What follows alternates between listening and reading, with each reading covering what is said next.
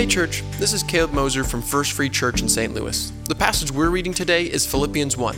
I'll read only a few verses from the New Living Translation, but please, start off Philippians well by reading the whole chapter.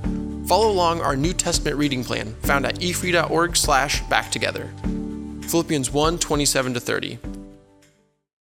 Above all, you must live as citizens of heaven, conducting yourselves in a manner worthy of the good news about Christ. Then, whether I come and see you again or only hear about you, I will know that you are standing together with one spirit and one purpose, fighting together for the faith, which is the good news.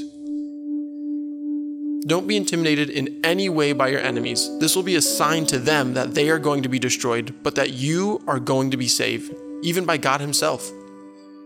For you have been given not only the privilege of trusting in Christ, but also the privilege of suffering for Him. We are in this struggle together. You have seen my struggle in the past and know that I am still in the midst of it. Take a few moments to quietly reflect on these questions.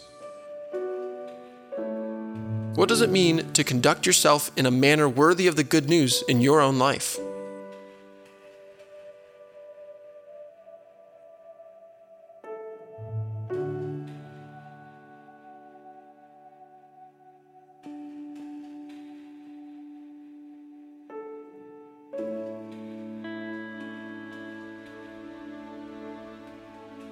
Do you find yourself struggling against others? If not, what are you struggling with today?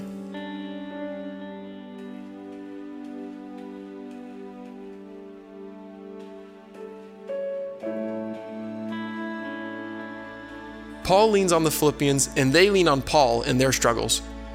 Who can you lean on while you struggle? Does somebody in your life need your support today?